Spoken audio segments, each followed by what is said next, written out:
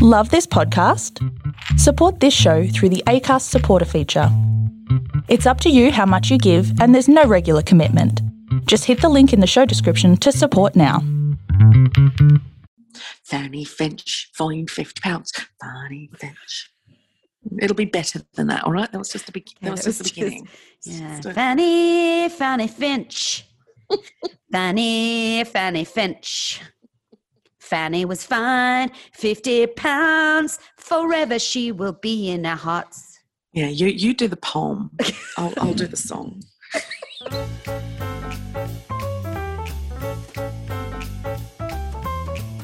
Here we are today. Day in paradise. It is indeedy douche and Neil. Welcome to the podcast we call Chickstery, a podcast about chicks in history. Oh, that's Evie Jones. I'm Addie Potatoes. Yeah. And this is season 2, episode 175. Yes, we are getting through them. We are getting. Can you believe we've been doing this for this long? Like, I think this is my longest relationship I've had, like in a long time. Yeah, it's good. I think it's the longest job I've had. I was talking to someone yesterday about hard work and how I'm not a hard worker. Yeah. And how some people call themselves hard workers. Yeah, yeah. And I'm like, no, you're not. You're not. You're not hard work is going to a factory and working a 12-hour shift or maybe a double shift in an emergency department. Like what we do is not hard work. No, exactly. Hard work is going going into a mine and going down into a mine and being out of daylight for 10 hours and working hard work. Tools. It's amazing how.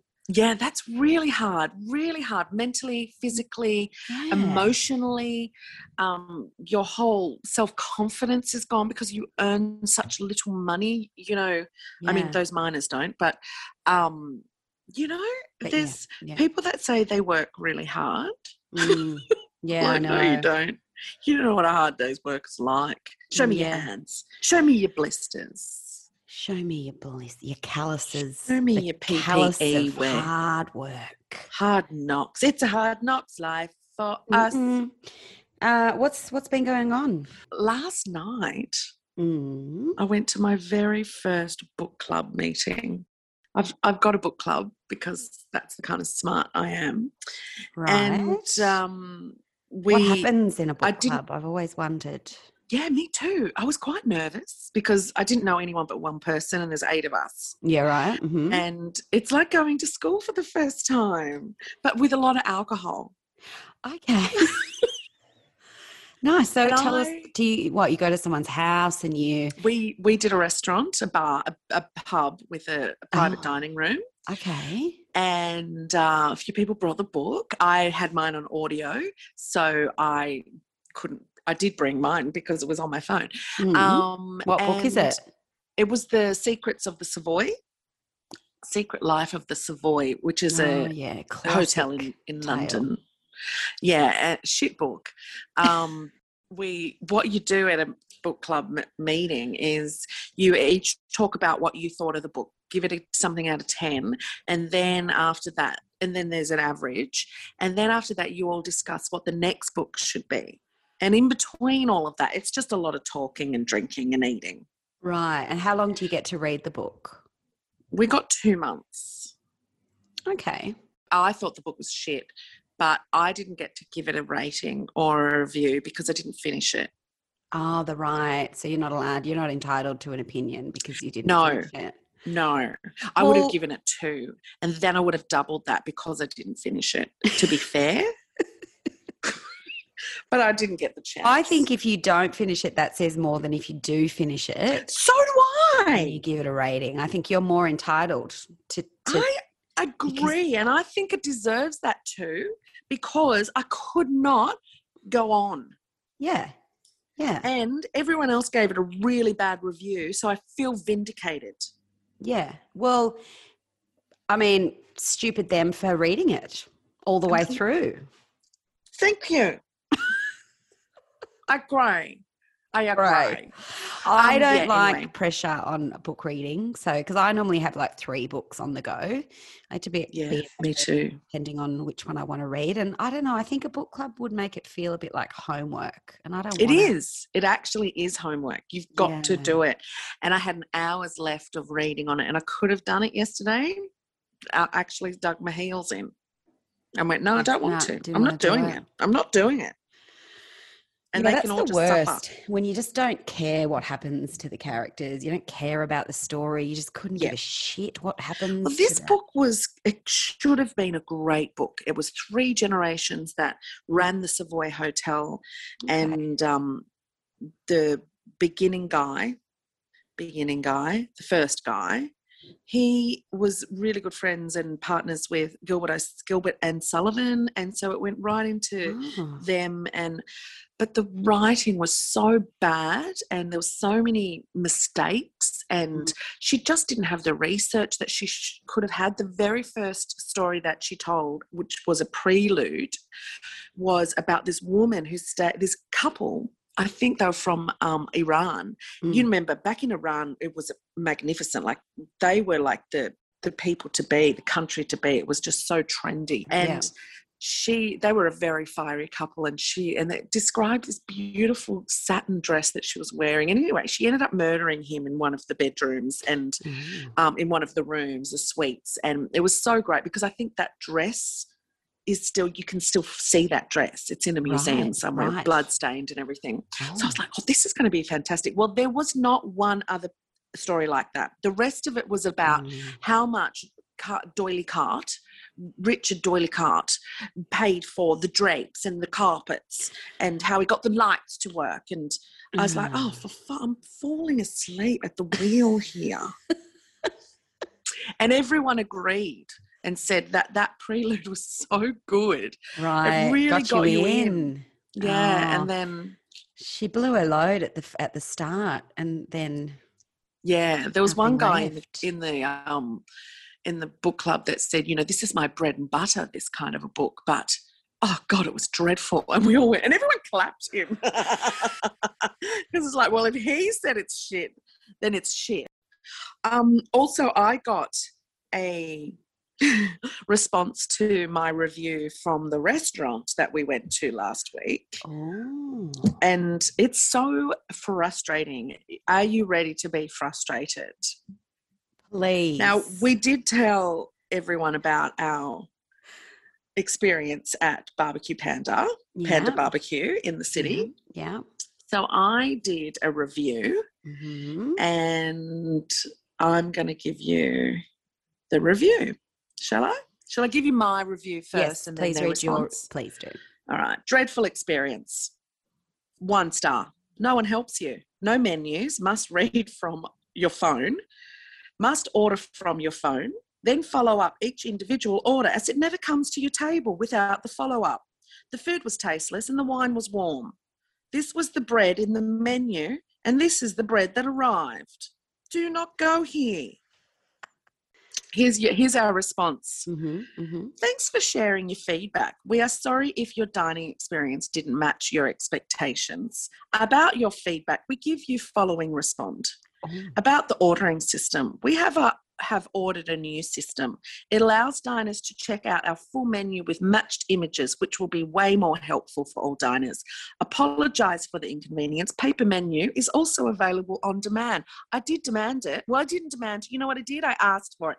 Can we just have paper menus, please? No, we don't have them.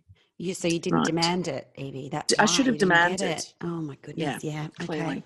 Okay. About the customer service, we pay attention to customer service. Now check this bit. This is the bit that's going to get you. Okay, please. Therefore, we checked CCTV to see what exactly happened to your table. It showed that our waitstaff followed up with your table multiple times. So I don't think this complaint is true. So they actually said, what I said. Their it showed that our wait staff followed up with your table multiple times because they had to. Yeah, they had to keep coming over, didn't they? And you know what? They were empty-handed most of the time. So what were they following up? Oh, that might have been us calling them over. We're just still waiting. We're still waiting on our Pinot Noir. Yeah, we're still waiting on our beer from 20 minutes ago. What about that lemon chicken? Is that coming? Oh, my goodness. Oh, my goodness. Okay, about the food and beverage. It's still going. Still going, yep. We had a brief chat with your waiter who served your table. He, who was a woman, he told the management team there was no complaint from your group. Therefore, we are shocking to see that you actually left unhappily without giving us a chance to fix it right. That's it. So apparently you've got to demand something and then you've got to complain. And you know what? I'm going to tell everyone right now, anyone that owns a restaurant, bar, cafe, whatever, business, I won't complain to your face. I will give you a bad review. If you don't do your job. Yeah, and you're so surprised when someone just does do what they say they were going to do.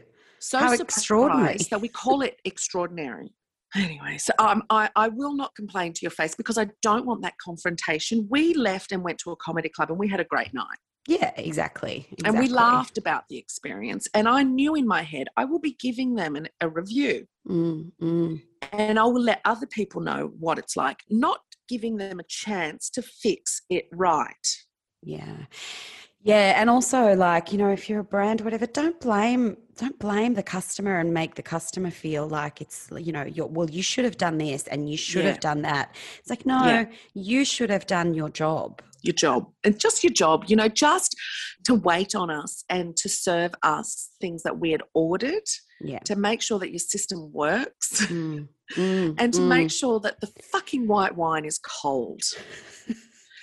That's enough. I mean, we will actually say it's incredible. That's how low that's all our we bar need. Is set. Just give us some cool wine and we'll be yours forever. Forever. We will sing your praises. You'll even get a good review from me. I hardly ever give bad reviews because I do give reviews all the time. A lot of people don't know that about me. I give reviews all the time. I think they're really important. Yeah, they are. And I always give good reviews to good businesses. I want other people to know, use them. Make sure that they stay around. Yeah. They are important. Get rid of them. And in, you know, look, in this day and age, especially for someone who works in marketing, aka myself, reviews are so important because a lot of people, that's how people now, that's word of mouth. That is how people find out about brands. And, you know, we made a mistake. I mean, I don't know. I don't know if there's any other bad reviews, but we didn't check the reviews before we went to that. No, we didn't. Before we went to that restaurant. And, you know, that's something that I'm going to start doing. I've rebooked another restaurant for my birthday and I made sure I read the reviews for that restaurant and they were good. Glowing, like outstanding. Great. So look, they probably serve cold wine, chilled wine, and they probably don't get you to demand things, but that's all we want. Okay. It's all we want. It's all we want, people. Anyway, can we talk about a couple of things I've watched this week, which I wanted to share with you? First of all, the new Kate Winslet. Yep, watched that. I'm spewing that was only one episode. I didn't know. I would have backed it. Stockpiled it. Yeah, it's a weekly. It's coming out weekly. The next episode's coming out in a couple of days. They did that. Nicole Kidman did that to us too, didn't she? Yeah. Frustrating, but it's good because great. It does build your anticipation of kind of, you know, wanting to wait for, because, you know, the whole thing's not going to be finished till June, and I don't want to. I can't now that I've started. I can't not watch it as it comes out. So it's also going to build my forgetfulness because. My brain's not so good anymore, but I liked it. Yeah, so Kate Winslet, how hot is Guy Pearce? All I could think of that he would smell like tuna because his body is so lean. You know those protein people? I just remember this story that a friend of mine said that he hooked up with Marcus Graham. Yeah. And Marcus Graham has got a body like that, you know, just lean, ripped for an older man. Right. And my friend said that he just smelt like tuna because that's all he eats is tin tuna. So you reckon Guy Pearce smells like she, tuna? while she's kissing him, I'm thinking, Rumour. oh, what if he smells like tuna and raw and boiled egg? Oh, God. No, he's always been lean, though. I don't think it's because he eats tuna. No, but I think that at that age, you'd have a bit of a pot. And he doesn't. And God, it's so unfair, isn't it, that men just get better with age. I wish she has as well, I think. Pardon? I think she has as well. She looks fucking unbelievable. Yeah, and she really does. She really suits aging. She does. She really does. And God, she's a great actress. And I just was reading about the series, and the accent that she's got is particular to that place in Philadelphia, which is the town where it's set. And she insisted on learning that accent. She's very good. And she's good. She's got a very good ear. She's one of the only actors in the world that can do an Australian accent as well as Australians. Very good. Is that like a linguist? Watch it. On Foxtel. I think just straight off, I think the father of the young mum, his jacket was a plaid, and when she saw the Peeping Tom or whatever, his was as well. Oh, okay. So I think he's going to have a lot to do with something. Yeah, because he's already. But it's obvious though, because he's that's nasty. it. Unless there's other characters brought in, the only characters we have been presented with, it's obviously not the young bitchy friend. No. Because that's too obvious. And then I think it does make you turn to him and go, no, he's too obvious, so you turn away. I think I even had a bit of a Guy Pearce maybe. Yeah. Yep. I don't know, but we'll see. It's a murder mystery. She's a detective. Kate Winslet's a detective in this small town, and it's about kind of funny. Yeah. Sorry. Yeah, well, it's just about how that small town deals with crime, basically. Yeah, it's a bloody wet, cold town, isn't it? Oh, looks bloody freezing. I couldn't stand living like that. Yeah. Also, the girl that plays her daughter, I was looking at her, I was like, oh, I know that face. And I've just watched Ladies in Black. Have you seen Ladies in Black? Oh, I don't think I have. Yeah. No, I didn't see it because it didn't get great reviews, and, no one raved about it. Rachel Taylor and Ryan Kaur and that young actress. Right. Yeah, she does the look main familiar. character. Yeah. Really, really great movie. I really liked it, and I think you'd really like it as well. Okay. Well, I need to pop that on the list. The other thing I've watched this week that I just devoured is the series called A Teacher on Foxtel, about a teacher. I started that. And the affair with the student. Yep, I did start that. The acting is so fucking good that the girl who plays the teacher, I don't know her name. Yeah, she's a Mara, isn't she? One of the Mara sisters. There's Rooney Mara and Kate Mara is her. Right. She is unbelievable. Her acting is incredible, and the chemistry between her and the student is just so good. Like the casting and the chemistry, like them two is just, it's so believable. Yeah. And it made me cry. It made me it makes you question, morally, love and all those things. Like, they were just two people in love, I guess. Yeah. And just how that can ruin everyone's lives. Yeah. And everything, And I was talking to a friend about it the other night, and we, remember that teacher that was Mary Kay Letourneau. That's what I was going to say. They're still together. Yeah, are they? Because Philly is her husband. Yeah, they're still together. They're still together, right? So because she went to jail, came out. They've had babies. They've, I guess the age difference. She came out of jail. Different, but big difference. He was 12 when they met and got together. Yeah, that's. She came out of jail, was not allowed to go anywhere near him. They met in her car a few times and had sex that way, got caught. She went back into jail. Right. And he never, ever stopped waiting. Yeah. And when he was an adult, yeah. they couldn't do anything anymore. So they got married. They couldn't do anything to them anymore. Yeah. So they got married and they're still together. She had 4 children to begin with that she left for him. And they have 4 children now, I think 4 children of their own. And they're still together. He has grey hair now. It's incredible. It's incredible, isn't it? I know. And they still say, we're soulmates. Yeah.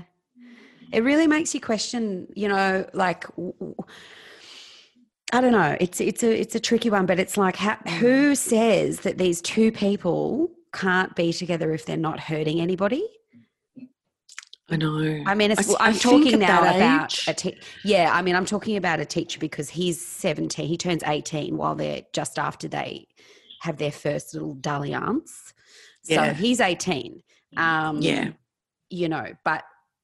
it just makes you think, what are they, what harm are they doing? Yeah, I think there just has to be a duty of care with teachers that it can only happen after. Yeah, it can only happen when they are not in a teacher-student relationship anymore. Yeah.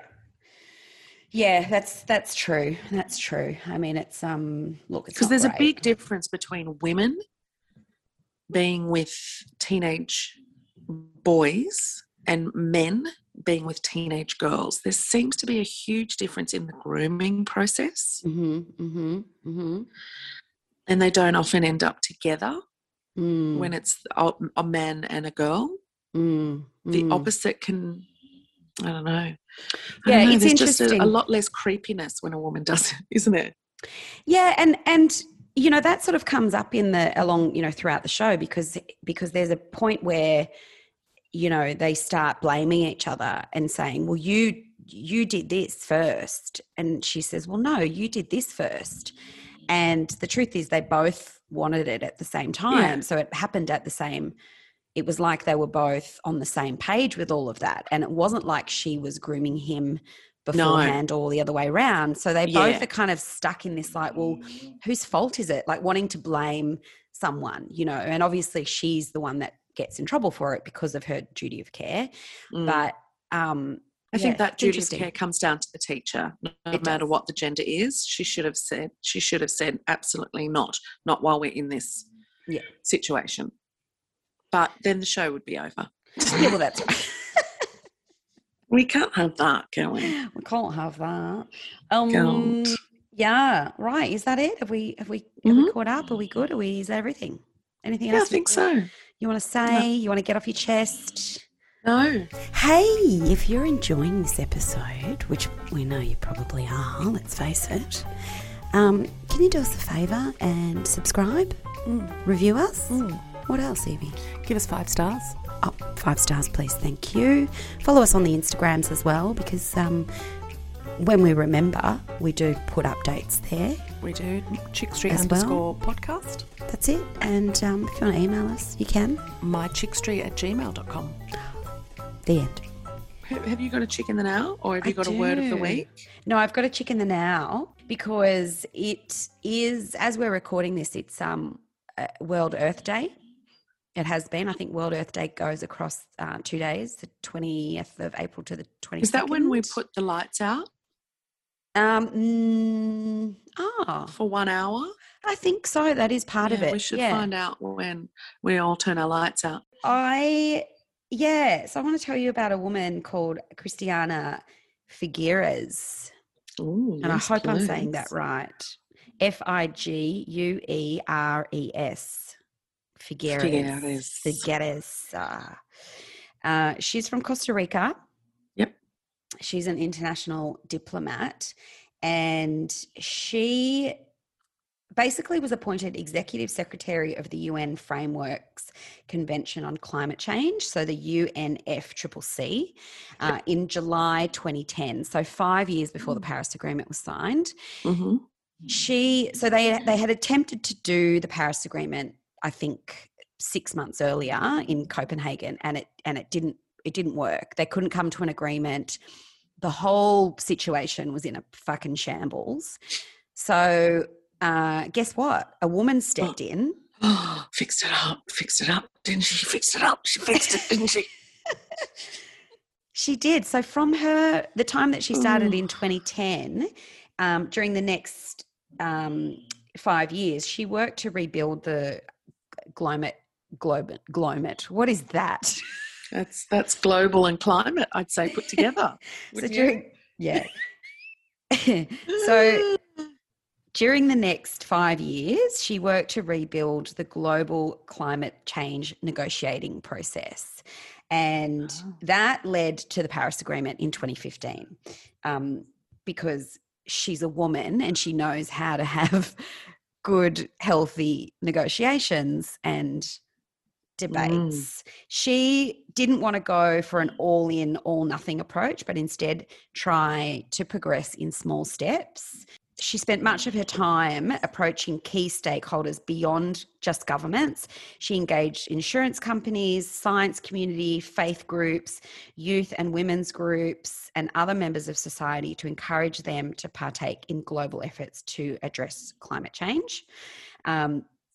And because of her, basically, 2015 is widely recognised as a historic achievement when 155 heads of state came together to send a strong political signal of support for climate change. It actually broke a world record of having that many heads of state in one place at the one time. The Paris Agreement was unanimously adopted with the goal of accelerating the intentional transformation of the global economy toward low carbon and high resilience. As we know, Trump withdrew. The US withdrew. One of the first things like he a did. dickhead. But Biden, I think within a couple of hours, rejoined again. They're back in. Yeah. So thanks to her, amazing woman, for... But I could just imagine, like Christiana Figueres, I could just imagine her she's, walking into this shit fight of a, it was in a really bad state and just going, right. Okay. Everyone, just calm. All right, you sit down. Yeah. You sit down. All right. No, take your finger out of your nose. All right, now you stop. Let her hair go. All right, here we go. Stop mansplaining, everybody. Yes. We're going to take a really calm approach. Everyone take a breath. That's right. That's good. Okay, we're doing really well. All right, now listen to me. Okay. And fixed it. And let's get 155 countries on the same page. What a fucking legend. What a legend. Cristiana, and a good name, Figueres. Figueres. Clap, clap, she's a ledge. And so who have you got this week? Oh, you're going to like this one. Oh, that's what you say every week. Imagine if at the end I say, I didn't really like that one. Well, and that's completely up to you. Yeah. Completely. I'd never say that. I like all of them. On January 22, 1856. Started with a Scottish, ended with a Kiwi accent then, didn't I? An extraordinary event in Australia's history occurred. Oh, yes, it's an Australian one. I love it. It's not part of our collective national identity. Not surprising. Nor has it been put into a song, a bloody poem. No. Not even a bush tucker dance. Bush tucker dance. It doesn't even have a hashtag. Oh, what was it? But on this day, in the thriving gold rush town of Castlemaine, people like to say, from Castlemaine. Yeah. I don't say Castlemaine. I say Castlemaine. Castlemaine. 2 women took to the polls and cast their votes in a democratic election. 2 days later... What? They're not allowed to do that? 2 days later, Melbourne newspaper, the Argus, or Argus. Yes. Argus. We've quoted the Argus before. Mm-hmm. Oh, good. Mm-hmm. Unwittingly granted one of them posterity, writing, 2 women voted. 1, the famous Mrs. Fanny Finch. Mrs. Fanny Finch. Told you you're going to like it. Oh. Okay. Let's talk all things Fanny. Yes. Fanny Finch was a London-born businesswoman of African heritage, a single mother of 4 and the first known woman to cast a vote in an Australian election. Wow. Victorian women over the age of 21, excluding Indigenous women, of course, would not receive full unconditional suffrage until 1908, as we know. Yep. Victorian Indigenous women were not enfranchised until, do you know what year? 1965. Right. So a little bit later. A little bit later. Fanny Finch, as a local business owner who paid rates, was able to exploit a loophole in suffrage law that was yet to discriminate against gender or race. Wow. The Municipal Institutions Act of 1854 granted suffrage to rate-paying persons.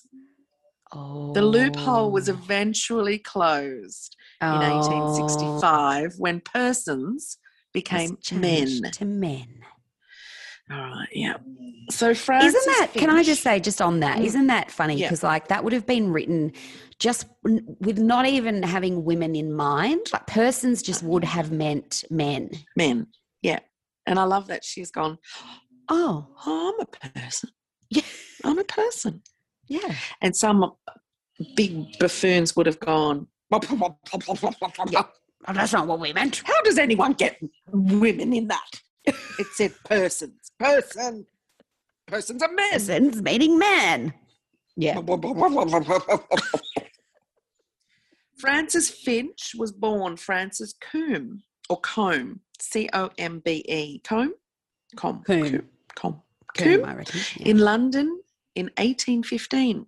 Her unmarried mother had a tryst with footmen and then abandoned her at 8 weeks old. A tryst. A tryst. I love that word, a tryst. Oh, I just had a tryst on the weekend. a dalliance, Dalliance. aka a tryst. Yes. A cross-stitch sampler attributed to Frances Combe in 1830 at the age of 15 suggests she understood both her parents to be free people of African racial heritage, although the UK did not free slaves unconditionally until 1838. So 8 years later. The London Foundling Hospital, where Fanny was accepted as an orphan, provided her with some protection against slavery, as well as an otherwise inaccessible education and access to an apprenticeship scheme in household duties. Oh. By 1837, a 22-year-old Fanny was a free, literate, educated and experienced domestic servant. In that year, she was approved a labourer's free passage to the new colony of South Australia. Oh. In Adelaide, Fanny was a valued employee of Julia Wyatt, an author, artist and wife of the surgeon and first protector of Aborigines, Dr. William Wyatt. Oh. Over the course of the next decade, Fanny left their employment, married a sailor, Joseph Finch, and started a family. By 1850, for reasons unknown, Fanny had left her husband. With her 4 children in tow, she made her way to Victoria. Reasons unknown. Yeah, we know why. Oh, we know why. We know why. She arrived in the colony 12 months before the start of the Victorian Gold Rush. Oh. By early 1852, she was operating a restaurant and lodging house on the Forest Creek goldfields, alongside about 25,000 gold-digging men and a handful of women. Yeah, wow. And this is South Australia, yeah?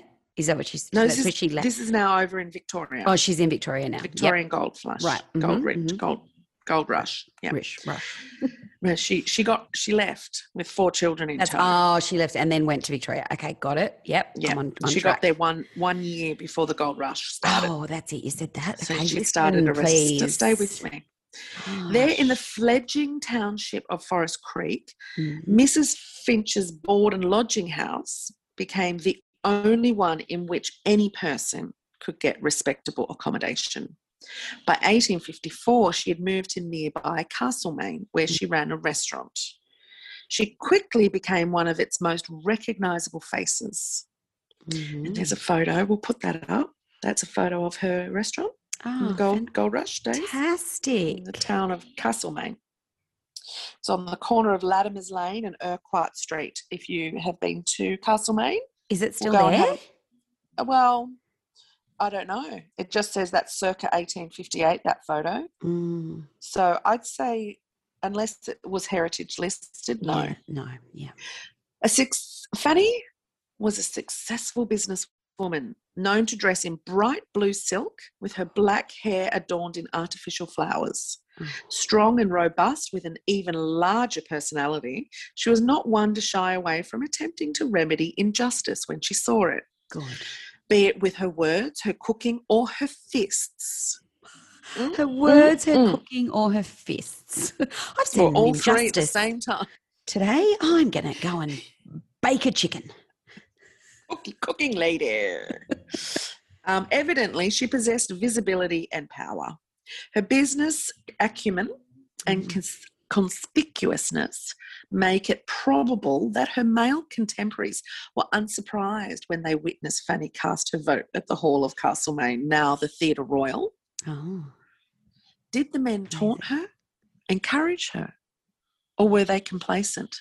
We cannot know, Annie Potatoes. I think we can fathom a guess. I think we can have a guess. We do know, Annie Potatoes, that no one stopped her. We do know that. Well, you know what she did? Selected. I can imagine her. She's walked to say, this is what she's done. I know, I've got it. She has cooked chicken, I reckon like KFC style crispy chicken. Oh. Like big drumsticks, and she's walked into the hall, and as men have come to have their say at her and be like, what are you doing in here? You're a woman. She's just like thrown a chicken drumstick at them.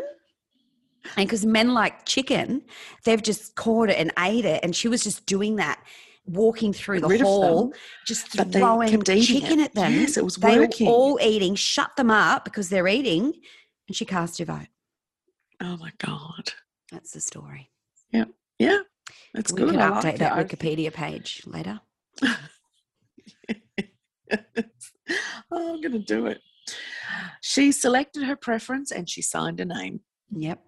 Now, the Hall of Castlemaine where Fanny Finch cast her vote can be seen to the right of centre. We will put that photo up as well.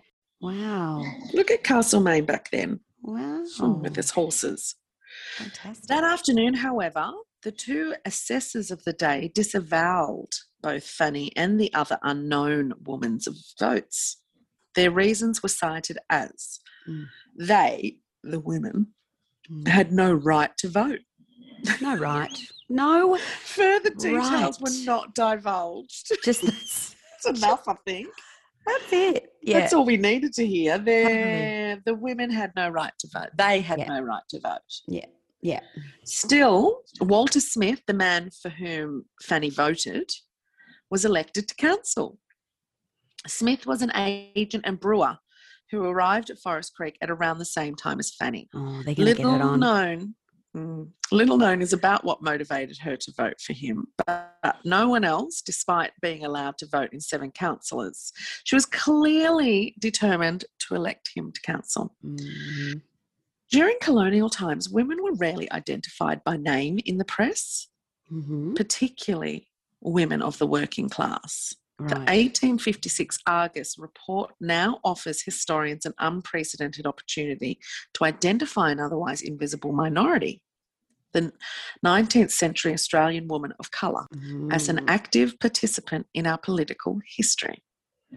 Fanny was a woman who, through relative privilege, wielded with her own blood, sweat and tears, refused to flounder beneath the weight of a white Anglo male word of commerce.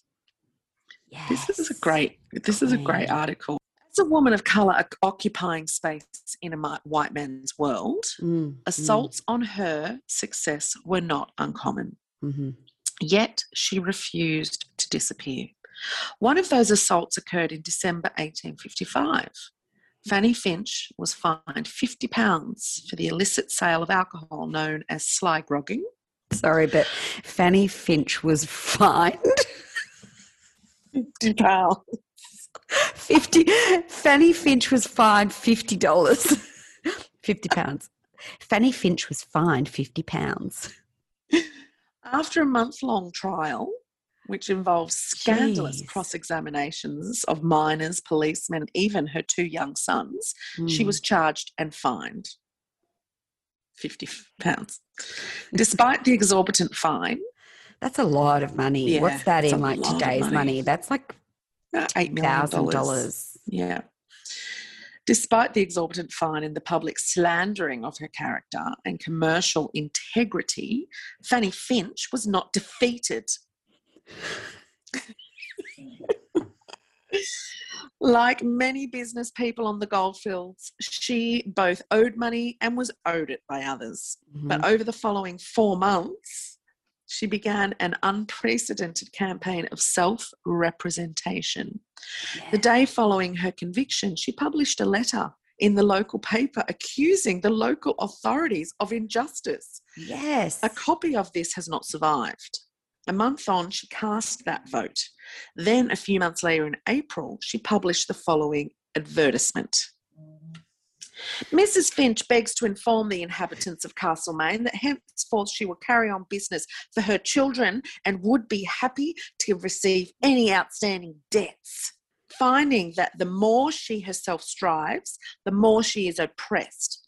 Although she can firmly state that if those who are in her debt would come forward, each with 1/3, she will be relieved of all debt, have a good home for her family, and about £2,000 in her pocket. Fanny Finch also begs to state that as her affluence she was so kindly trusted, they may be sure that she, from her own free will, may someday liquidate all, but she must have her time, and in spite of what enemies she may have, she intends to keep throughout the winter ready-cooked ham, beef, soups a la mode from 7 in the morning to 7 in the night. That is insane that she has just gone. She has a voice on her. She's got a voice on her, and she's just gone. I love it back in those days when they wanted to say, when you wanted to say something, you just put an ad in the newspaper or you just published a letter in the newspaper, kind of like today's Twitter. Facebook. And that she's just gone, fuck it. I'm going to just say, these people owe me money. If you would just pay me back my money, I can continue to feed you people. Yes. Yes. And I bet they did, a few of them. Yeah. Fanny died on the 15th of October, 1863, aged 48. Oh, it's young. That's how old I am. She was remembered as a strong-minded woman. Absolutely. With a genuine tenderness of heart, ever ready to serve another in distress without the slightest ostentation. Wow. She was given a public burial in an unmarked grave at Castlemaine Cemetery. Is it still unmarked, or have people... I don't know. We should go and look for it. We should. What an extraordinary woman. Yep. Really extraordinary. That's Fanny Finch. She was fined 50 fucking pounds. Fanny.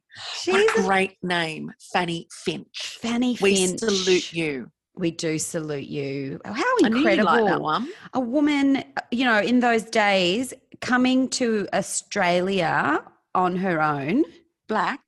She's a black woman.